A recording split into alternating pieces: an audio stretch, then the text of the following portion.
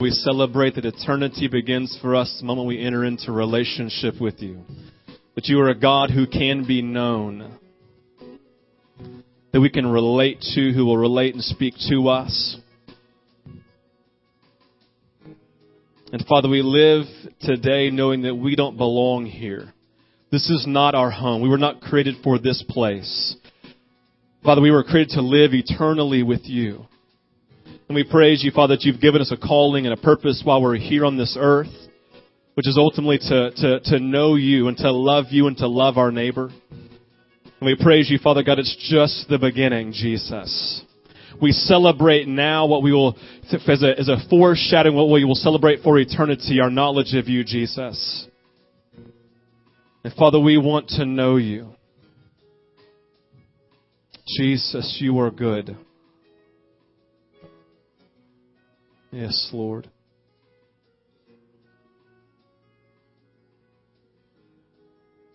Yes, Lord.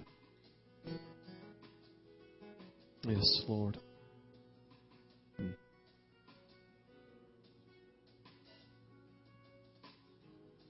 Just focus on the face of Jesus.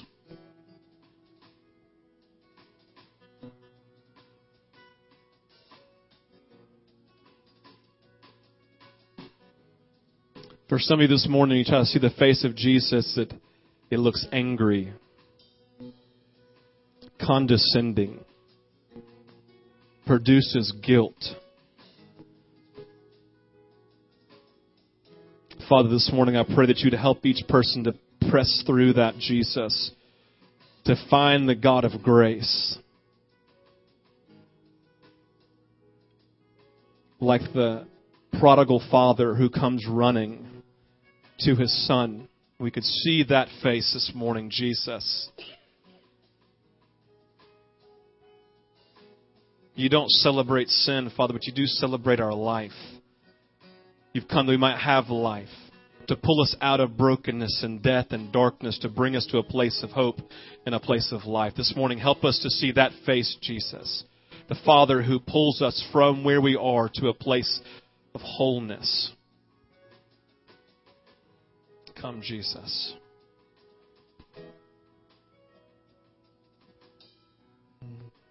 Yes, Lord. Father, we love you. We thank you for all that you're doing, Lord. We give this morning to you and say, Jesus, your will be done here on earth as it is in heaven. We pray this in your name, Jesus. Amen. Amen. Amen. You guys may be seated. Well, as you're taking your seat, if you don't mind taking the baskets we passed down earlier. These are for our tithes and our offerings. If you are a first-time guest, my name is Steve Hambrick, and I'm the pastor here at Vintage, and I'm not talking this morning. I feel like I'm living my life in a bubble right now. As of Friday morning, I came down with vertigo. And if you've ever had vertigo, you have to have lots of empathy for me right now, because I still feel like I'm in this bubble, and you're talking to me, and I'm trying to compute what you're saying, right? And I feel a little bit better than I did when I first got here this morning. I was walking around like a zombie, just kind of looking around, and people like, what's wrong with you? I'm like, I don't know. I had vertigo. Oh, right. So anyway, so that's why. So this morning I've invited Danny Wanell to come and speak. Danny is a good friend of mine. He's been part of Vintage for the last couple of years. He and his wife, Mary, and their two kids, Graham and Katie. Sorry, just about blank. I have vertigo. That's why I almost blanked on your kid's name. So there you go. Thank you. And so for those of you this morning who've been coming doing this to me, that's just not very nice, right? Like, hey, can you see me? Don't do that. Yeah. God, what's this guy doing? So anyway, so I've invited Danny to come speak, and Danny this morning is going to come and speak, and he's going to share from his heart. But just to know, Danny was actually involved with the Wesley Foundation at Georgia back in the day, actually before I was, which means he's older than I am, a lot older. And but Danny was, if you've never had a chance to sit down and hear Danny's story, he's not going to share much of it this morning, but what he's sharing from this morning is from his story, what God has done in his life. And so Danny is, I'm going to say this, and Danny's one of the smartest people that I know. And I love doing that because I get to sit down with Danny. He just sounds really smart. But it's birthed out of this real gift that God's given him in the sense of processing the things of the Lord. And Danny actually he graduated from RTS in where was it? in Jackson, Mississippi, and from seminary and from an MDiv, and was it an MDiv? Something like those lines? I don't know what it was. Anyway, Danny comes and takes all of that, but breaks it down to the heart of who God is. And so this morning, I'm going to pray for Danny real quick that God would continue to speak through in the first service. Had a great time. He blessed us in a very deep way. So I'm going to pray for him, and you can pray along with me that God would speak to us this morning. So, Father, we thank you for Danny. God, we thank you for his life. And God, we thank you for your story in him. And we're asking this morning, Jesus, that as he comes to share, Lord, that you would give him peace, and 2, that you would give him the words to speak, and 3, that you give us ears to hear you this morning, God. God, we want to be changed. God, we want to be changed from the wisdom of Solomon and Ecclesiastes, which Danny be speaking from. And Lord, we pray that your word, Father, would not go out void this morning, but would go out and would speak life into us, God, and we'd be changed forever. Father, we love you. We pray this in your name. Amen. Well, good morning. We're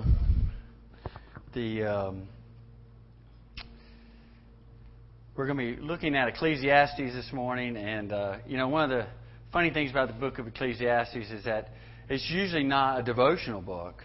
There's not a lot of worship music comes out of Ecclesiastes. It's just a sort of an unfamiliar book, but what it talks about is actually very familiar to us, and we've been going here for a while, and I went through a process in my walk with the Lord where I lost the Lord. I felt like the circumstances of my life meant I couldn't have a relationship with God.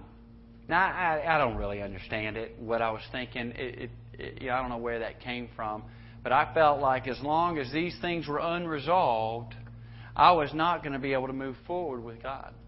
And, of course, I felt trapped and guilty and disappointed, angry, And so I got stuck, and I found in this book life.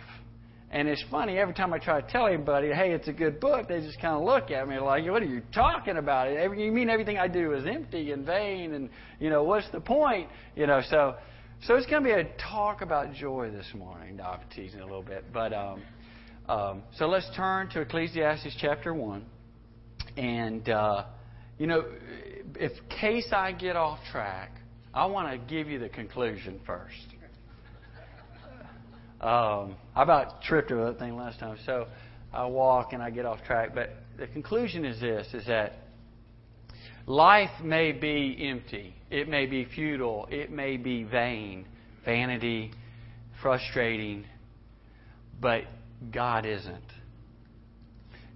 More specifically, our relationship with God is never, ever something that is empty, futile, and vain.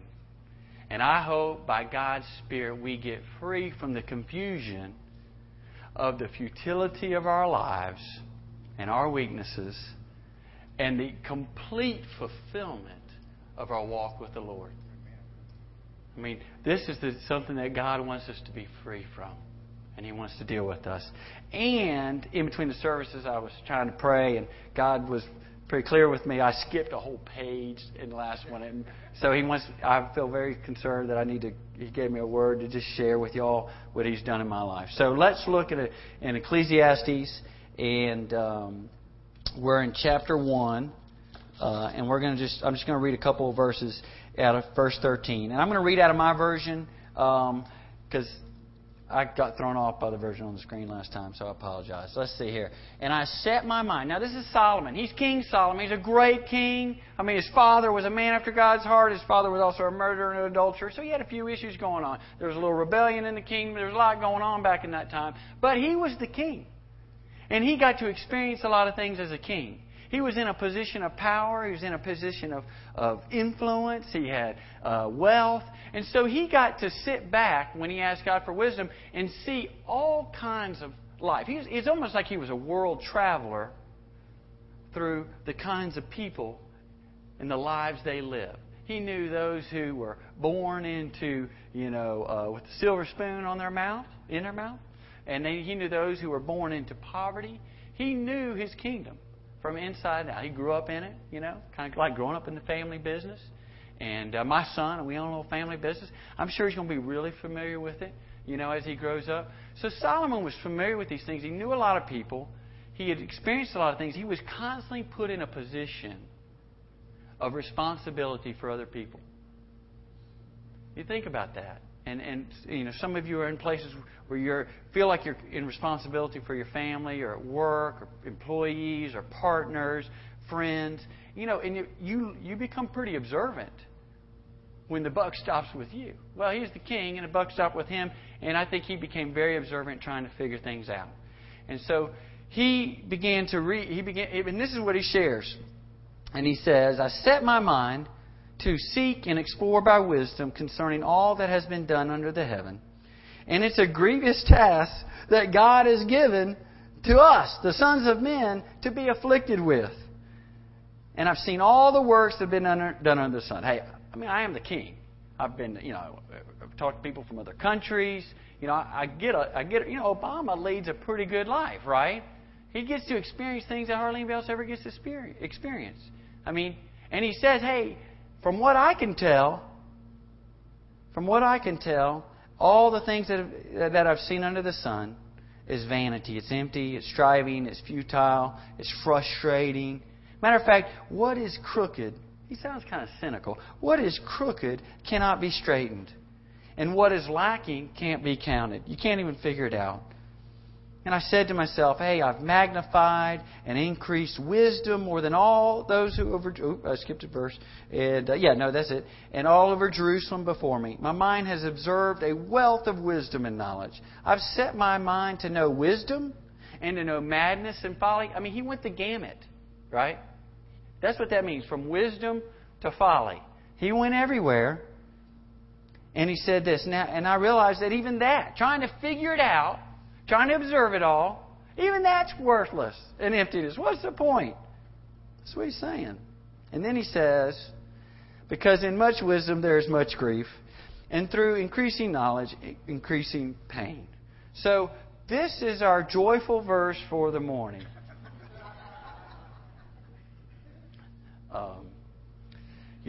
Steve's been talking about getting stuck, and I was stuck a long time. And I got stuck by the futility of life, by things that were crooked, and I couldn't get them straight. Things that were out of place that couldn't get back aligned.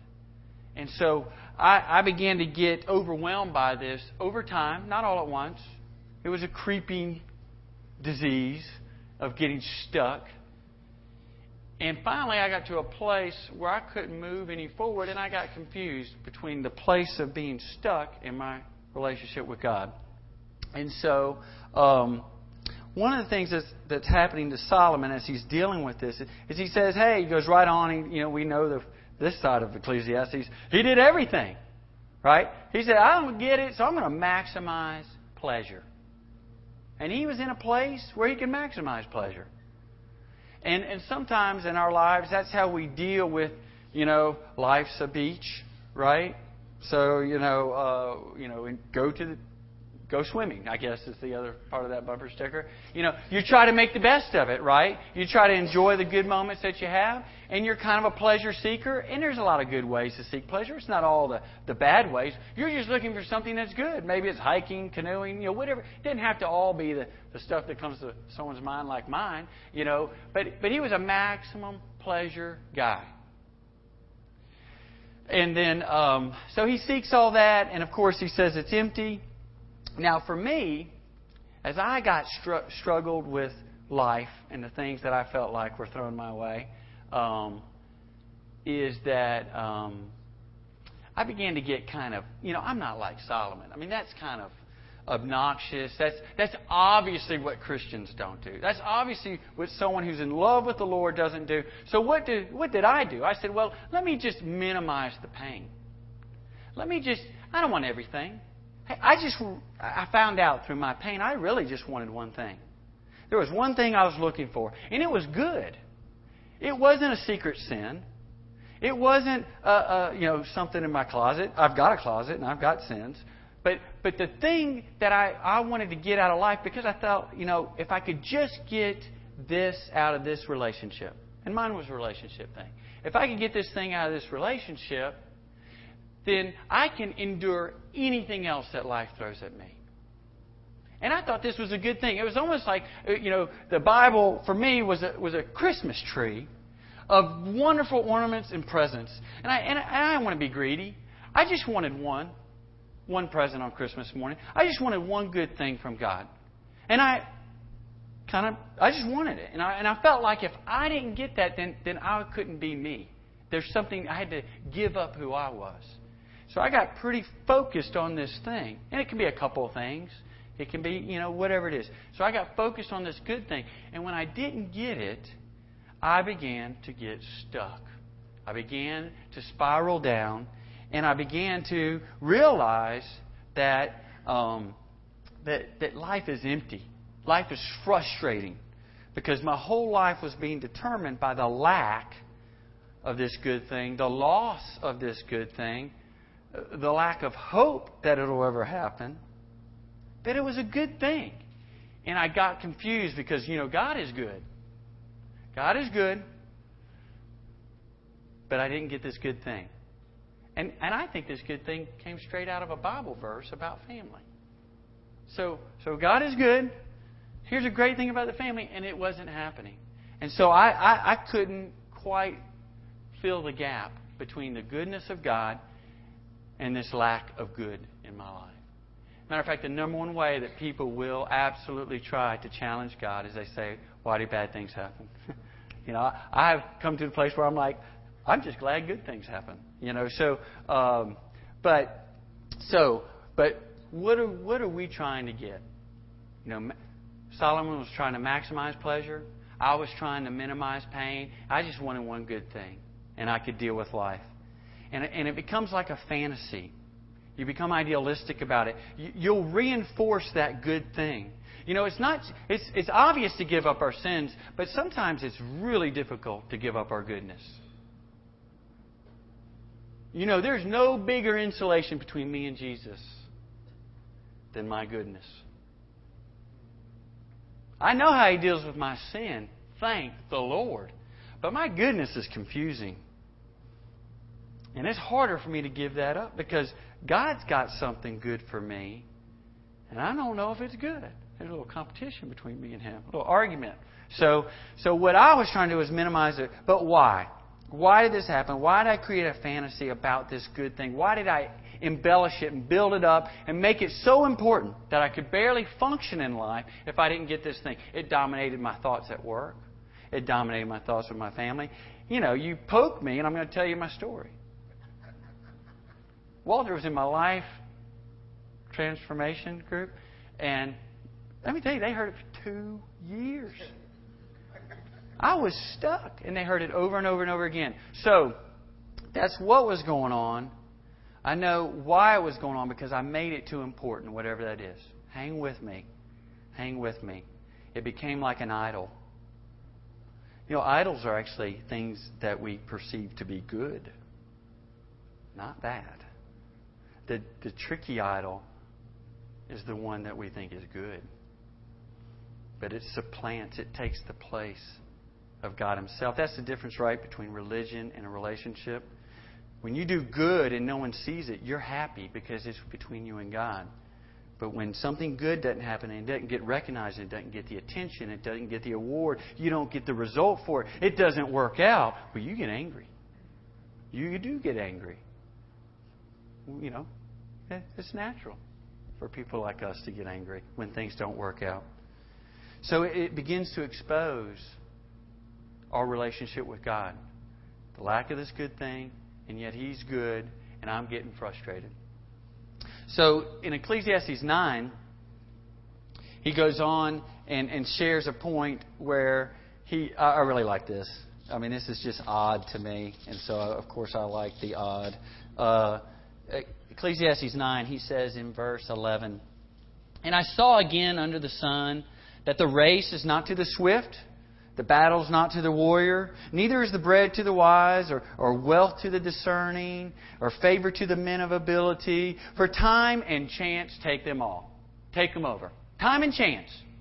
You can be just on top of the world, and time and chance will take you over. Moreover, verse 12, man does not know his time. Like fish caught in a net, birds trapped in a snare, so the sons of men are ensnared to an evil time, at an evil time, when it suddenly falls on them. Evil falls upon us suddenly, like carpet taken right out from underneath our feet. It is a left hook that you did not see coming. It's a sucker punch, and it will make you lose your breath. You know it will. It'll rock you. And it rocks your walk with the Lord, and it rocks your relationship with other people. And it says when he sees this, that verse 13, and I came to see wisdom. Realize what I just said. You're going to get taken advantage of by evil. That's what he just said. That's what he's observant. And then he says, and I came to see wisdom under the sun, and it impressed me. It impressed me. Why would he be impressed when someone gets defeated by evil? When someone loses? When someone loses something good? When someone gets something bad? Why would he be impressed with that? You know, when bad things happen, and we're going to come back to why he's impressed with that, we have three responses. And this is kind of where we get stuck. Something happens, we weren't really prepared for it, and we get stuck. Three responses. Some people stuff it. Some of us just stuff it. You know what? And I call it anger delayed. I'm not going to react to it right now. Everything's going to be fine. It's all going to work out. Look, hey, I'm stronger than this. I'm smarter than this. I'm faster than this. You know, I can handle this. I've handled this before. You know, or we may use other ways of stuffing it. We may use other ways to put it off. This pain, this temptation, this trial, this difficulty, this loss of love, this loss of companionship, this loss of joy, this loss of recognition, this loss of the presence of God in your life, and you're going to stuff it. You say, well, you know, it's kind of impolite to be upset with God.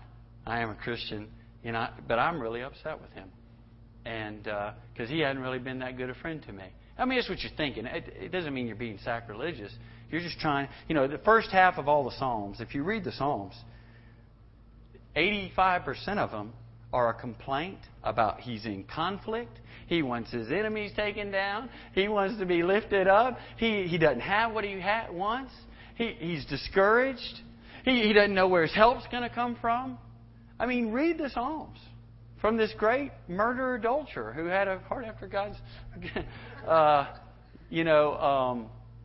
Moses was a murderer. The two great men of the Old Testament were murderers. It's born out of hate. It's born out of anger. It's born out of frustration because something's crooked. You can't make it straight. And we get stuck in this, and some of us stuff it and put it off. And the problem is it's bigger than you, and it's going to come back. And when you stuff it, you get resentful because people around you don't appreciate that you're stuffing it. They don't appreciate it. They're like, thank you for not just blowing up on me. Did you see that guy blows up? I didn't blow up. But there's no appreciation. And then you get lonely, you get isolated, and you begin to wonder, is it worth it? You get suspicious of people because they can't see that you're stuffing it. And you've got a brave face. So some of us stuff it when we get stuck. Some of us get spiteful. Actually, that's not really the word. Some of us say, stick it. We get reckless. You know what? We get reckless. That's it. You've done it now. We're going to deal with this my way. And it may be something that's, you can name it. My story is just my story. You have your stories. But you know how you either deal with someone who is reckless and they're spiteful and they're saying stick it, or you're dealing with everything you can not to lose it and haul off and do something completely reckless at work, at home, by yourself, in a church. Sometimes I really want to just interrupt Steve in the middle of a sermon. That'd be really reckless. And so some of us, we tell people, we say, stick it. And then some of us just stop. Some of us just shut down. We get numb. You've been here a long time. No one's really... I mean, you can talk about it. It's not a secret. It's not stuffed in as if it didn't happen. Some of us shut down. And we stop. And it's so big that we can't handle the stubbornness of it, right? We get stubborn about it. You've heard everything. You've been to the counselors. You've read the verses. You've prayed. You've worshipped. But you're stuck. You're shut down, and you just stop. And you want there to be a God, and you know there's a God, but you're stopped and you're stuck. And we want to be free, and we talk about freedom, but there is a way out. That's what I found when I was stuck, stopped. What else? Mounted. I felt like a mounted animal. I felt like, when I got so stuck, I found out that I could still have God. I could still have Jesus. When everything else was so empty, so frustrating, so crooked it couldn't get made straight, I found a way out. God led me out. And I am just, I am just so thankful I get to have a relationship with God. Because for years I didn't think I could have one. It didn't even matter why. It was a good thing that actually kept me from thinking I could have a relationship with God. I mean, I ain't smart. I'm kind of stupid, really. I mean, do you understand that? So how did God help me? What did He do to help get me unstuck? Well, Ecclesiastes 4:4 says this. We're going to talk about why we stay stuck. We kind of know how we get stuck. We can kind of identify the pain or the pleasure, or which category we're in. But why do we stay there? Why do we stay stuck? Why did I stay stuck? I'll speak for myself. All right, Ecclesiastes. Let's start with E. All right, Ecclesiastes chapter 4, verse 4 says, "I've seen that every labor, every skill is the result of rivalry between a man and his neighbor, and this too is striving after wind." And that so much of the way we deal with life when we get stuck is influenced by the way other people deal with life. All of a sudden we become really worldly when we get stuck. And what do I mean by that? We get competitive. There's a rivalry that drives us. Because if I can't get my goodness, I'm going to do everything I can to get it. And that means I'm going to have selfish ambition. I'm going to step on other people's feelings, concerns, lives, ambitions, joys, sadnesses. I used to get in competition. Who's got a worse story? Who's more messed up? I mean, I wanted more attention. And so I was in rivalry with other people who were hurt. And everyone gets together, and it's this, we get maybe, me, speaking for myself, we actually think it's okay to complain. We actually tell ourselves, even though God says, and I'm not trying to shut us down, we'll talk about the complaint, but we begin to defend the fact that we can complain at other people's expense. There's a difference between sharing out of weakness and complaining, which drains the life out of other people. There's a difference, and our great God and our Spirit wants to fill that deeds of the flesh that most of us know about, that we use in rivalry with other people. Because we didn't get that good thing, and so I'm envious of those who have something that's good.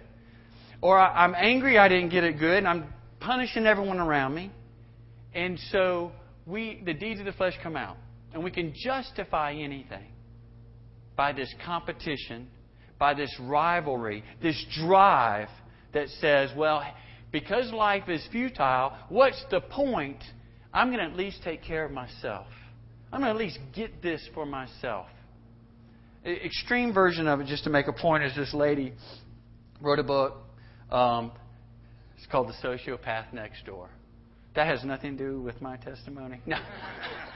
So, the sociopath next door and the sociopath next door. Bottom line is the subtitle of it is The Ruthless versus the Rest of Us. And we begin to fight this losing battle. And we can justify being competitive with the people we love, and it causes damage. But that's just an illustration. You know what we begin to justify? Competing with God. I'm going to compete with God for what is good. I'm going to compete with God for what is good. You know what the cure is for being in competition with other people? It's this. It says, I believe in God's way, God's truth, more than I believe in this world. Because the world has a message. It's in competition with you. I don't know if you noticed that. Whether you're playing on the football field or not, everyone else is in a competition with you. And you may not be measuring yourself against someone, but you know other people are measuring them against you and using you and exploiting you and manipulating you and trying to take advantage of you. And you're getting overwhelmed and you're not so sure and you get angry about this. Why isn't God delivering me from this the way I want to be delivered from? Why does it have to mess up with my good thing that I just wanted out of this life? And you get stuck, and the way out is to believe more in what God says about this life than what other people say about this life and then what we say about this life. Do I believe more in God than I do in this world, in its ways? Second point, do I believe more in God than I do myself? And I'm talking about the good things in myself. Because the way out of being stuck is called submission. It's called humility. It's called brokenness. It's called learning to just not force the hand of God, but get into His hand. Crawl up into the hand of God. Don't force God. You can't manipulate Him. Your story just isn't that sad to manipulate Him. The number one way that sociopaths manipulate people is pity. Listen, in that category, maybe it does speak to me. Because when you feel sorry for yourself, you can justify anything, good or bad, that you do in your life. And you will put that on other people, and you're going to put it on the Lord. And we get stuck. God, why aren't this being resolved? I can't move forward. I'm stuck. Life is empty. You're good. I just wanted this good thing. And in the pattern, we stay there. We stay there, stuck. So we have to learn. We don't have to learn. We have to let go and believe in God more than we do ourselves. We have to humble ourselves. Be submissive. The world says, be selfishly ambitious. Take control. It is not irresponsible to let God be in control of your life. It is not irresponsible to bless God on the day of adversity just like you do on the day of joy and celebration. We have got to learn to love adversity and suffering and the tough times and trials. Isn't that crazy, what I just said? Does it impress you, the suffering? You know what suffering is? You know what suffering is? It is a confirmation that God is right. This world stinks. It's crooked. It can't be made straight. And heaven is unbelievable. I mean, it's just a little while longer till we get there. Our sufferings, our weaknesses, it is nothing to be ashamed of as believers. It's confirmation that Jesus is right. It is so good to die to this world. Why would we love this world? It is so hard. It murders people. It kills people. It ignores people. They're lonely. It is confirmation. Don't be stuck in your pain. Don't be stuck in your weakness. Just know it's confirmation. God is so honest. He's telling us, do not be alarmed when you have troubles in this life. Don't be concerned. In heaven, there is a place for you. You suffer in this body. You're going to be rewarded in a body. Heaven is a physical place, a real body. You get real mind. You're suffering and it's real and you can't figure it out. But the reward is real. You're not in a cloud. You're not a mist. You don't become a spirit. You become a transformed body. And you get to experience God forever in a physical existence. Because though we know it wages against our flesh, we know how it wages against our mind. And it gets fixed. It gets made straight. Do not put your hope in this life. Submit to God in bad and in good. Embrace Job. Embrace Ecclesiastes. Embrace these tough things. It's confirmation that God is telling you, let go of this world. It's okay. Let it go. Be free. Be free from its concerns. Don't let it choke you out and kill you and wear you down. And you're stuck, you're stopped up, and you can't move forward. You have to say, God, Shadrach, Meshach, and Abednego. Do you understand Shadrach, Meshach, and Abednego? Whether my God delivers me or not, I'm not going to bow down.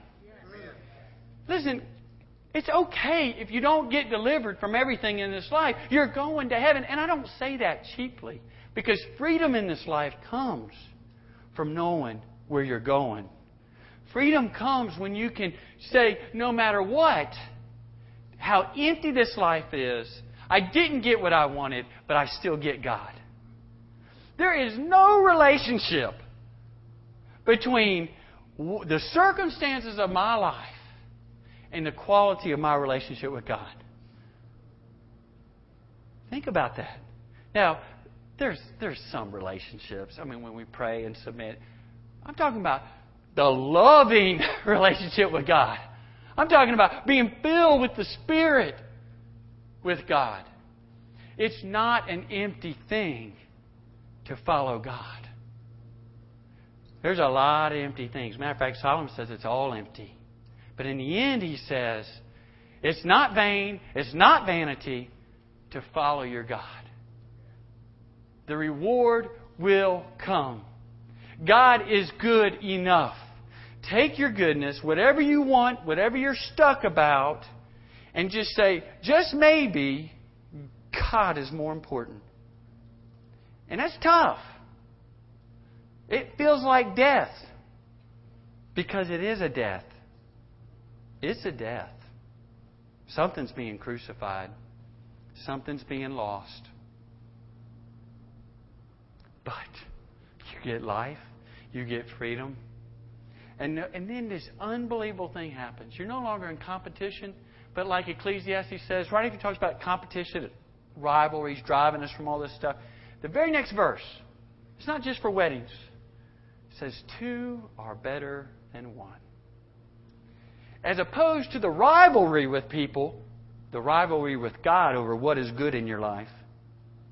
Stop competing with God about what is good in your life. You get companionship with God. You get companionship, and that frees you up to actually have companionship with other people.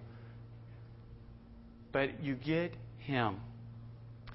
So, as we think about God in our lives, listen, we all are going to be overwhelmed by a sudden evil.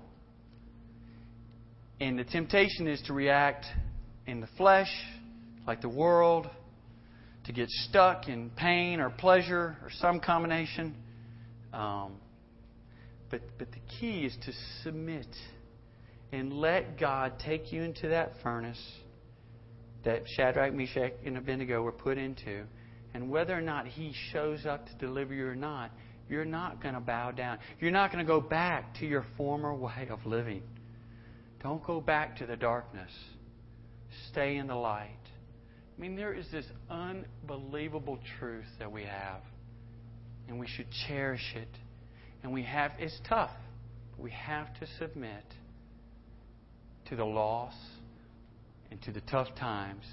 But they are confirmation of God's Word to us. They're confirmation of God's presence to us. They're confirmation of His love and His goodness for us. They're confirmations. They're reminders. Oh, God, this life does stink. Let's pray. Oh, Lord, we just love that You love us. And it's okay when we lose. It's okay when we suffer loss. It's even okay when we die. and we just put it to rest. We just bury it. That thing may never happen. God, the freedom you've given to me, when I just, maybe it happens, maybe it doesn't. But it doesn't matter because I get you either way. God, you're so awesome in the ways that you deal with our hearts. The way that you show up, so wise in always loving us. Lord, it's true, you can handle our pain. You can make it smaller. These aren't easy things to say, but they are wonderful things to know. We bless you, Lord. Please come and speak to us. Amen.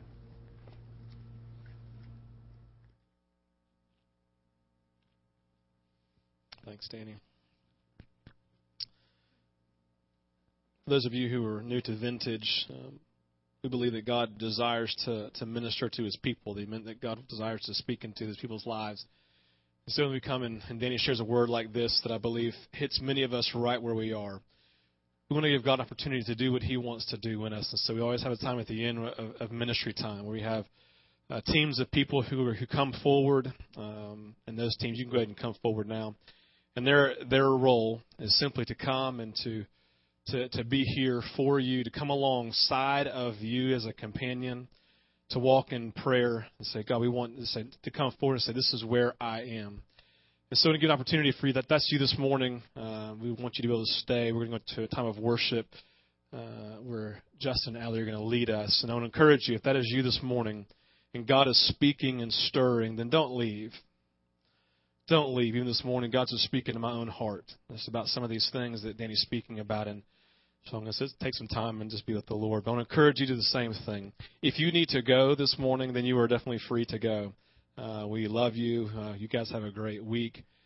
Just encourage you while you leave just to take some time this week. And we read through Ecclesiastes 4 and to read chapter 9 where he's pulled from this morning in Ecclesiastes. Just read the whole thing. The whole book's great.